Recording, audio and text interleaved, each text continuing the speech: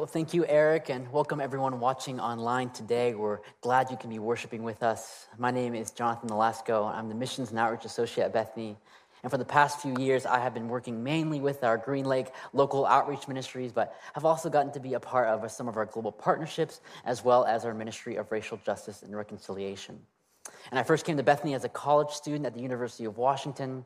And 4 years ago when I graduated, I began working at an elementary school as a bilingual para-educator before exploring a call to ministry and coming to Bethany as an intern. And since then, Bethany has been a community that has consistently welcomed, encouraged, and affirmed me. This truly is my church family, my church community. And so it's a genuine honor and a privilege to be preaching at Bethany Green Lake for the first time. I'm excited to share with you all what I believe God is speaking to us through his word. So as we continue our time together, would you pray with me? Father, we thank you that even during these times, we can still come together as your church. We recognize that now more than ever, we need each other and are meant to follow you in community. Thank you that you continue to speak to us through creation, through community, and through your word. May we hear what you have to say for us today, and may we respond faithfully. It's in your name we pray. Amen. When I was in first grade, I remember one day our school librarian told our class about wearing glasses. And as I'm listening to her, I'm thinking, oh, I wish I had glasses. They seem so cool. And not too long after, we have an eye exam for the whole school. And the way it works is one student covers one eye and they use their other hand to move their hand to correspond with the shapes in front of them. Now, I had missed these instructions, so when it's my turn to take the exam, I'm too embarrassed to admit that I had no idea what I was doing. So I mimic what I see the other students doing around me, cover the eye, put up my hand, and I start throwing whatever signs I can think of, hoping that maybe she would not notice. She does, and I am soon referred to an additional follow-up exam in which it turns out that I found out my eyesight was horrible, and it would not have made much of a difference had I known the instructions. So I soon received my first pair of prescription glasses. Dreams really do come true. Except this dream didn't live up to the hype. According to the general consensus among popular 7-year-olds, glasses were for nerds, and this was news to me. And while at least some kids look cute when they wear glasses, I was not one of those kids. In an effort to avoid looking like a nerd, I would take my glasses and stuff them in my pocket, and they'd get all smudged up and bent. And when I would finally wear them, they would lay across my nose all crooked-like. Not a cute look, not a cool look. Nevertheless, I remember the first time I wore them when I walked into the classroom, and I had on my glasses, and I looked around and thought, whoa, I can see everything. I don't have to sit in the front row to read the board anymore. And so the squiggly dots and the lines on the board and the blurry faces of my classmates took on a new, more accurate shape. And so at Bethany, we were going through a sermon series called The New Shape of Church. And we believe that the calling of the church is to accurately reflect the life of Jesus through his Spirit within us. But what happens when our discipleship to Jesus reflects only a faint, blurry, distorted depiction of Jesus? A Jesus that we've made in our own image rather than the Jesus depicted in Scripture. In our text today, we're going to see how, as disciples of Jesus, we can offer a more clear and faithful reflection of his life within us by saying yes to 3 invitations. An invitation to join God's healing mission, an invitation to join God's transforming mission, and an invitation to join God's peacemaking mission. So the passage that Eric read for us is part of a longer narrative that we're going to be looking at today, and I'm going to be summarizing each piece of that story as we go along. But for the context, just so you know, the stories that we're going to be looking at today are found in Acts chapter 9, verse 32 through 10:41. And in order to get a better appreciation for the significance of these stories, I want us to take a step back and consider, where are we in the wider Acts narrative? So Acts begins with the description of the early church, its initial growth. And then the next section describes the church's geographic expansion to Greek-speaking Jews. And finally, to the conversion of Saul. And so the church at this point is still primarily made up of Jewish people. But in this section of Acts that we're going to be looking at today, we're going to see how through the work of God's Spirit, the church's expansion reaches this new frontier as it begins to cross cultural divides and accept Gentiles into God's covenant family. So this passage begins with a reintroduction to the Apostle Peter. He's visiting other Christian communities in Judea when he meets and then heals this paralyzed man named Aeneas. And not too long after, a disciple named Tabitha, who was known for helping the poor, gets sick and dies. And at the request of those who knew and loved her, Peter goes to her city, and she's raised from the dead. And finally, Peter then stays in that city for a while. So how does this story inform our Christian discipleship? Well, discipleship seems to be a Christian term that gets thrown around a lot these days. So in order to help clarify what we mean by discipleship, I think Dallas Willard offers us a helpful definition. So Dallas Willard defines a disciple as someone who has decided to be with another person in order to do what that person does and become what that person is. So in Mark 1:17, Jesus calls Peter to follow him. He's not just inviting Peter to hang out with him and listen to some nice stories and messages. Rather, he is inviting Peter into this ongoing journey of transformation to be with him so that he can become like him and learn to do what he did. And one of the most distinctive features of Jesus' ministry here on earth was his miracles, particularly his healing miracles. So if Peter understands discipleship to Jesus as learning to do what Jesus did, and Jesus performed healing miracles, then this healing story illustrates how Peter is reflecting Jesus by joining his healing mission, and this offers us an encouragement to do the same. Now, I'll be honest, sometimes when I'm talking about healing or even thinking about it, I get a bit uncomfortable. I do believe God continues to heal today, and it's something I continue to pray for. But there is something uniquely vulnerable and mysterious about healing that raises these challenging questions. For example, why is he called to heal these particular individuals and not others who presumably also needed his healing? And why today does it seem like some people are healed when we pray for them and others are not? I'm sure many of us have prayed for healing and had those prayers gone unanswered. I've also seen and experienced how certain Christians have abused this practice and developed these very problematic and even manipulative theologies of healing. So maybe some of you have a similar discomfort and tension with healing. Nevertheless, we cannot ignore the fact that healing miracles were a part of Jesus' ministry as well as part of the ministry of the early church. I can't just dismiss God's healing ministry because it makes me uncomfortable and I can't explain it. In fact, I think it's precisely because healing has caused so much discomfort that God has invited me to engage with him about it, and maybe invited some of you to seek what he's trying to say to us through the story as well as through our own stories. And so when I first read this passage in preparation for the sermon, there's a part where Peter, when he's healing Aeneas, he says, Jesus Christ heals you. Get up and roll your mat. And when I read these words, it made me pause because I remember this Facebook post I had recently seen that referenced those same words. And this was posted by Lisa Cairns, who I know in a number of ways, but one of which through Bethany Greenlake. And this post was about her brother Stevie. And I also know Stevie because we used to volunteer at this camp called Camp Side by Side, a camp for families with seriously ill children. And again, this was another context that was challenging to think about healing. And so on July 28th, Stevie was struck by a car while riding his bike, suffering severe injuries. And in response, his three sisters mobilized this GoFundMe page to fund his medical and rehab expenses. But they also created this Facebook group called Stevie's Prayer Team, and they invited me to this group. This group provided regular updates on Stevie's condition and asked for prayers for God's miraculous healing intervention. And it was here where I saw Lisa's post who asked that in the same way that Jesus healed the disabled man so that he would pick up his mat and walk, that God would do the same for Stevie. And I was so moved and even convicted by her faith in God's healing power and the importance of praying for healing.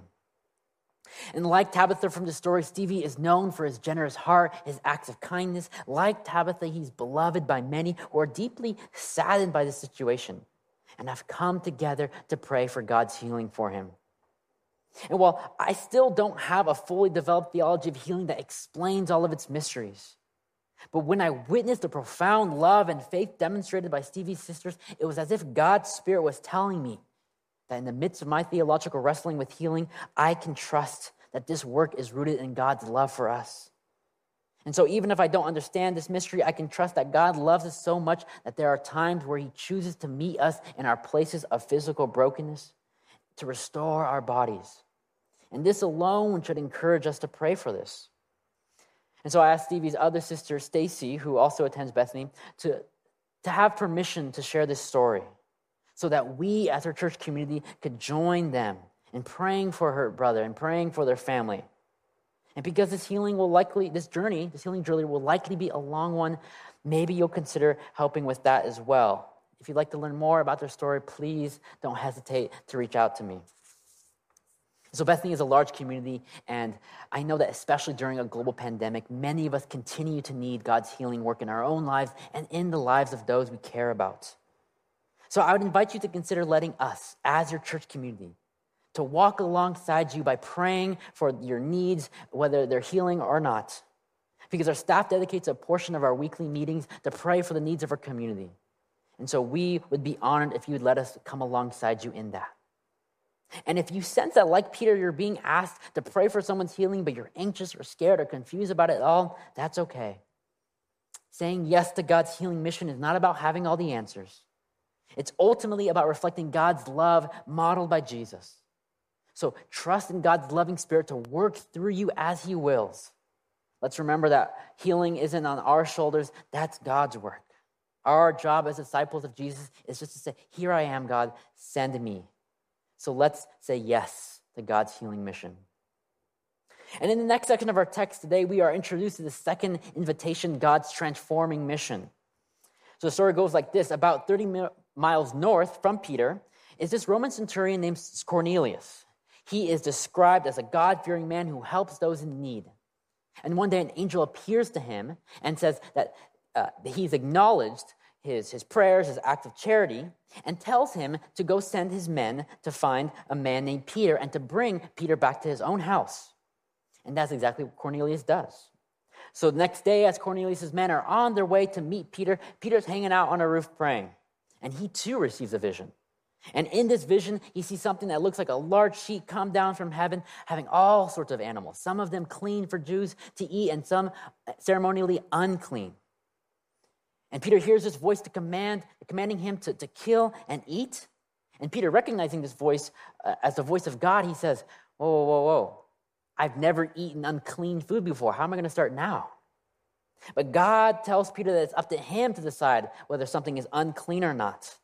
But this continually is hard for Peter to accept, and he has a vision of total 3 times. Now, if you remember Peter from the gospel narratives, this is classic Peter, arguing and misunderstanding God. It's part of what makes him so relatable to many of us. And so right as this vision ends, Peter is struck. What is going on here? But then Cornelius' men arrive at his place, and they tell him they're looking for Peter, and Peter invites him into their house. And then Peter starts making the connection between his vision and accepting Gentiles into the church community. So it can be easy for us to admit the incredible significance of this story. This event is not only one of the most significant events in all of Acts, but I think one of the most significant acts in all of the Bible. From the beginning of God's story in Genesis, God intended that all humans would bear and reflect his divine image. But when humans rebelled against him, that image became corrupted and humans became enslaved to sin. So God chose one family to become a people through whom God would rescue all of creation. And through the nation of Israel, despite their many failures along the way, God would rescue all of creation. And God carried forward this mission to rescue and transform the world, and which culminated and ultimately was fulfilled in the life, death, and resurrection of Jesus. And while Jesus focused his earthly ministry mainly in the lands of Galilee and sometimes Judea, and mainly to the Jewish people, he commissioned his disciples to receive his spirit and make disciples from all over the world, from all cultures, from all ethnicities. And up to this point in Acts, the new community that Jesus had launched was still limited to mostly ethnically Jewish people. But the visions that Peter and Cornelius received and the way they chose to respond to those visions catalyzed God's transformation, catalyzed God's global and multicultural mission. And so Pastor Richard often teaches us here at Bethany that all transformation in Christ is a response to revelation. So as we take a closer look at this story, let's see how each one of those elements, revelation, response, transformation, are taking place here and how we can respond faithfully in our own discipleship journeys. Let's first look at revelation. One of the striking features of this revelation to Peter was how subversive it was, especially from a first century Jewish perspective. According to Peter's religious categories, Gentiles were unclean, and faithfulness to God meant keeping a safe distance from them. And as a law-abiding Jew, Peter would have never expected that God would tell him to start associating with Gentiles, and even less consider any of them his spiritual brothers or sisters. And even more unexpected than all of that would be that the Gentile that would catalyze his change in his thinking would be a military leader of the very empire that's oppressing his people. But as he realizes the deeper significance of his vision, he opens himself up to the possibility that God was subverting his expectations and challenging him to let go of his religious categories and pursue a more faithful expression of discipleship. And we may not get these kind of game-changing revelations that change the course of church history, but God still desires to reveal his truth to us on a regular basis. Yet if we hold on too tightly to our assumptions about the methods and the content of what God's revelation should look like, then we're going to miss out on opportunities to be liberated from the dysfunctional patterns of thought and behavior that keep us from living the life God intended for us. So what assumptions or expectations might we be holding on to that may be preventing us from receiving God's full revelation? What would it look like for us to posture ourselves in humility and submission to receive whatever it is that God wants to give to us, no matter how subversive and challenging it may be? And we should also note that God's revelation to Peter and Cornelius demanded a response.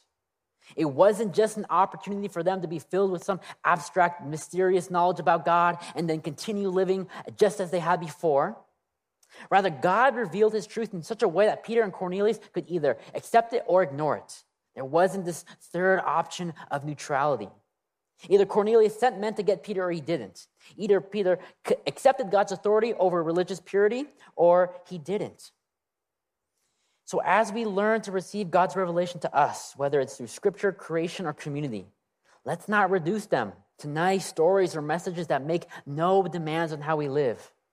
God's revelation demands a faithful response. Let's kind of make it a little more practical, bring it closer to home. Let's say hypothetically, during quarantine, you have gotten really into bird watching. Maybe you've bought yourself a new pair of sweet binoculars, a copy of Sibley's Field Guide to Birds of Western North America, 2nd edition, hypothetically speaking. And one day you're at the park. You're hanging out with your new bird friends, watching the barn swallows zoom around the field. Some of them fly by your face, showing no regard for social distancing guidelines. And in this moment, you remember how God told us, through Jesus, to look at the birds and notice how God cares for them. And that because of his care for the birds of the sky, we can trust that he too will take care of our worries. Yeah, and you sense that God may be speaking to you about a particular area of worry that has consumed you. Maybe it's about how you're going to find a job or pay your rent after being laid off. Or if you're a teacher, how you're going to navigate distance learning while with a group of 25 rambunctious third graders. What would a faithful response to this revelation look like? Our worries may very well be legitimate, but rather than remaining in the vicious cycles of worry and stress, Jesus offers us a way forward. He invites us to consider the ways that we have been enslaved to our worries and to find freedom by choosing to seek first his kingdom. So we choose to respond faithfully to God's revelation by putting our worries in their proper context and seeking first God's kingdom. And it's through these kind of responses to God's revelation that we are transformed. And finally, we should note that in this story and in others, Peter experiences God's transformation. But it's also important to recognize that his transformation, like all of ours, was an ongoing journey. So while Peter did learn to accept Gentiles into the Christian community and did advocate for their inclusion, at times he failed to uphold this commitment. In the letter to the Galatians, the Apostle Paul described how he had to call out Peter to his face. Because at one point, Peter stopped eating with Gentiles out of fear of what some other Christians would think if they saw them. But rather than being too quick to cancel Peter as a hypocrite, this story should encourage us to be gracious with one another and ourselves as we too fail to reflect God's image at times. It should encourage us to see transformation as an ongoing journey that we walk alongside one another in community. People who encourage us and people who also keep us in check. So let's be people who receive God's subversive revelation, respond faithfully, and allow his Spirit to transform us into the likeness of Jesus. Let's say yes to God's transforming mission. And so finally, we arrive at God's invitation to join his peacemaking mission. So Peter arrives at Cornelius' house, is met by a group of Cornelius' friends and family. So this large group of Gentiles. And Peter reminds everyone there that it's very frowned upon for a Jew to associate with Gentiles in this way, but because of the vision he recently had, he can no longer describe Gentiles as unclean in the way that he used to. And so Cornelius then shares his vision to Peter, and this only further confirmed Peter's belief that God doesn't show favoritism and invites people from all nations to be a part of his covenant community. And so then Peter gives a sermon to the Gentile audience about the good news of the Jesus story. And there is a lot that can be said about the significance of this story, but today I wanted to focus our attention in particularly on chapter 10, verse 36. This is the beginning of Peter's sermon where he says, "You know the message God sent to the people of Israel, announcing the good news of peace through Jesus Christ, who is Lord over all." So what does Peter mean here by the good news of peace? Well, the Romans had a concept of peace that was achieved through economic and military dominance. They called it Pax Romana. And the Jewish Sadducees had a version of peace, which meant maintaining the status quo and cozying up to the Roman powers in exchange for political rewards. There's a group called the Zealots, who believed the promise of peace was for the people of Israel only, and it would be achieved through military and political liberation from their foreign oppressors. But to understand what Jesus and Peter here means by the gospel of peace, we need to understand first what the Bible means by peace. And so the Hebrew word for peace is in the Bible is shalom. But unlike the definition of peace according to the Romans or the Sadducees, shalom is more than the absence of conflict or violence. And unlike the definition of peace according to the Zealots, shalom cannot be achieved through violent revolution. According to some scholars, shalom is more accurately defined or described as wholeness. Now, wholeness may be a familiar concept for many of us at Bethany because our mission here is to invite people to God, community, and wholeness. So I think it's a very appropriate concept for us to explore today. Peace or shalom or wholeness is who God is. It's how he acts. He wove peace into the creation of the heavens and the earth. He wove peace into our humanity so that we could become people of shalom. But because of human rebellion, shalom was shattered, and since then, God has been on a mission to restore his shalom. And this mission of shalom was most visibly embodied and fulfilled in the life, death, and resurrection of Jesus. In Ephesians 2:14, Paul says it this way: Jesus is our peace, who has made the two groups one and has destroyed the barrier, the dividing wall of hostility. His purpose was to create in himself one new humanity out of the two, thus making peace. He came and preached peace to you who are far away and peace to those who were near. For through him, we have access to the Father by one Spirit. And this is what we see happening, not just with Peter and Cornelius individually, but more broadly with the cultural and ethnic groups that they represent. Because of the death of Jesus, the dividing wall between the Jews and the Gentiles has been torn down. And not only are they now able to make peace with God, but through the reconciliation with God, it has opened up a new possibility of peace with one another as part of the same family. And so as disciples of Jesus, we follow him by doing what he did, reflecting him to the world by saying yes to this peacemaking mission. So what does peacemaking look like for us today? Well, in their book, Mending the Divides, John Huckins and Jer Swigert define peacemaking as the holistic repair of severed relationships. So we begin our peacemaking work by paying attention to the severed relationships that we see in our own lives and in the world around us. Maybe it's with a friend or the family member that we've distanced ourselves from because of political or theological disagreements. Or maybe bringing it more locally, it's the current conflict in Seattle between communities of color and the police force. What would it look like for you, for us, to join God in seeking holistic restorative peace for the interpersonal, local, and global conflicts that we see? What would it look like for us as part of the local church to be a peacemaking community? So in an effort to better understand the conflict and the broken relationships taking place at the U.S.-Mexico border, last December, Pastor Nathan Nelson and I, we went on a trip organized by World Relief. And along with a small group of other pastors in the country, we visited San Diego and then Tijuana to meet with and listen to the perspectives of a Border Patrol agent, an American pastor, and a Mexican pastor who were all deeply immersed in this conflict. And upon crossing the border into Mexico, we met asylum seekers from all over Latin America and even some from Africa who were seeking asylum, seeking refuge, and fleeing persecution and violence from their own homes. And so we listened to their stories of tragedy and desperation and even hope in the midst of it all. Together, we prayed that God would show them mercy and justice. And so as I walk to Mexico, there's this overpass, and I'm walking from Mexico to the U.S., I begin reflecting on my own identity as a son of Salvadoran immigrants and try to connect my story with the stories of the asylum seekers I had just met. And so my parents had also feared for their lives when they were living in El Salvador and fled to the U.S. to find safety. And so as I'm reflecting, I feel conflicted because on the one hand, I'm really grateful to have been born in the U.S., enjoy U.S. citizenship, this life of relative safety.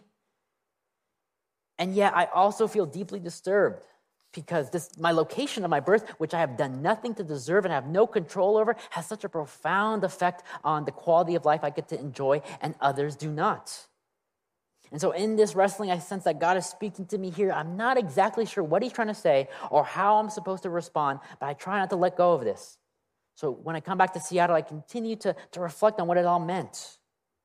And so when we apply a peacemaking lens to the issues of immigration, it's important that we don't see them as something that exists far away in the borderlands. These broken relationships exist much closer than we think. So when asylum seekers are given the opportunity to make their case for asylum, they're often sent to immigrant detention centers to await their court hearing. And my mom was actually detained in one of these centers when she first came to the U.S. from El Salvador back in 1980. And so one of the largest immigrant detention centers in the country is located in Tacoma, Washington, not too far away from us. And our local partner, World Relief Seattle, has a ministry at the detention center. And recently, we have partnered with them to create this guest house ministry that provides transportation, meals, and overnight stay for immigrants who are released from this detention center and who need a place to stay for the night. And so this guest house has felt like an answer to prayers for an opportunity to respond in a meaningful way to what I experienced during that border trip. And I've been so encouraged by my team of volunteer leaders and the staff who have helped make this possible. But it's also come with moments of discouragement. Unfortunately, we haven't yet been able to host anyone yet because there have been so few releases of immigrant detainees. And I don't know how long it will be until we receive our first guest. And so in this mix of encouragement and frustration, it reflects the reality that God's peacemaking mission has already been launched by Jesus, but has yet to reach its full completion. So as we respond to the broken relationships in our lives, let's live faithfully in that tension, by denouncing the sin that causes those broken relationships, but also announcing and anticipating the hope that we have for God's shalom. So in our peacemaking, we speak out against the racist rhetoric of the Latino threat narrative that dehumanizes Latin American immigrants as dirty, criminal, foreign invaders. And yet we also ask God to help us see the humanity, the dignity, the divine image in our immigrant neighbors, as well as even in those who mistreat them. And so in our peacemaking, we denounce the unfair treatment of undocumented immigrants, how we work in the buildings they construct, eat the fruits and vegetables they pick, enjoy the restaurant meals they prepare, live in the houses they clean, and worship in the church buildings they help maintain, while at the same time scapegoat them for our economic and crime issues, deny them a pathway to legal residency status, and tear them apart from their friends and family through mass incarceration and deportation raids. And at the same time, we also acknowledge our own failures, our own brokenness, our own blindness. We remember that we are all in desperate need of God's mercy, grace, and forgiveness. So we seek to remove the logs in our own eyes before helping our neighbors remove the speck in theirs. In our peacemaking, we show reverence to the God of the Bible who repeatedly declares his special love and protection for the immigrant. We take seriously God's judgment on those who oppress the foreigner. And so we contend for justice for the vulnerable immigrant among us, not by getting even or seeking revenge, but by getting creative in love.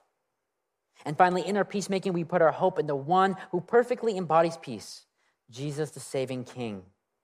So as disciples of Jesus, empowered by his Spirit, let's anticipate that hope for peace by saying yes to God's peacemaking mission. As disciples of Jesus, we're called to reflect Jesus in our life and even in our death. We will also reflect his resurrection when Jesus returns and fully realizes his kingdom here on earth, and all people will be raised to new life. All God's people will be raised to new life in God's new heaven, in God's new earth. Here we will enjoy a new creation in which God's presence, his shalom, will dwell among us, and he will wipe away every tear from our eye. There will be no more death, no more mourning, no more crying, no more pain, because the old order of things have come, and the old order has gone, and the new has come. May it be so. So what does this all mean? What does hope mean for us in the midst of our pain, injustice, and suffering that we face today? Well, Oscar Romero, the former Archbishop of El Salvador, and one of my favorite peacemakers, can help us here. He says, our hope is that this earth, even if it is not paradise, still in some way will reflect the reality of paradise. The kingdom of God, which will be perfect only in eternity, must nevertheless be reflected here on earth. And so, Bethany Community Church, let's be people who anticipate that hope, reflecting the life and the kingdom of Jesus here and now by saying yes to God's healing mission, yes to his transforming mission, and yes to his peacemaking mission. Will you pray with me? Father, we thank you for the hope that we have in you. Thank you for sending your son, Jesus, to rescue us from our sin and to reconcile all things. We pray that you would meet us in our places of need, in particular our places of physical need. We pray for my friend Stevie that you would restore his mind and body and bring comfort to him and his family. May you transform us into the likeness of Jesus. And finally, we pray that your peace, your shalom, your wholeness would repair the broken relationships in our lives, in our country, and in our world. May we join faithfully in the work that you have already started. We love you, Father, and in the name of Jesus we pray. Amen.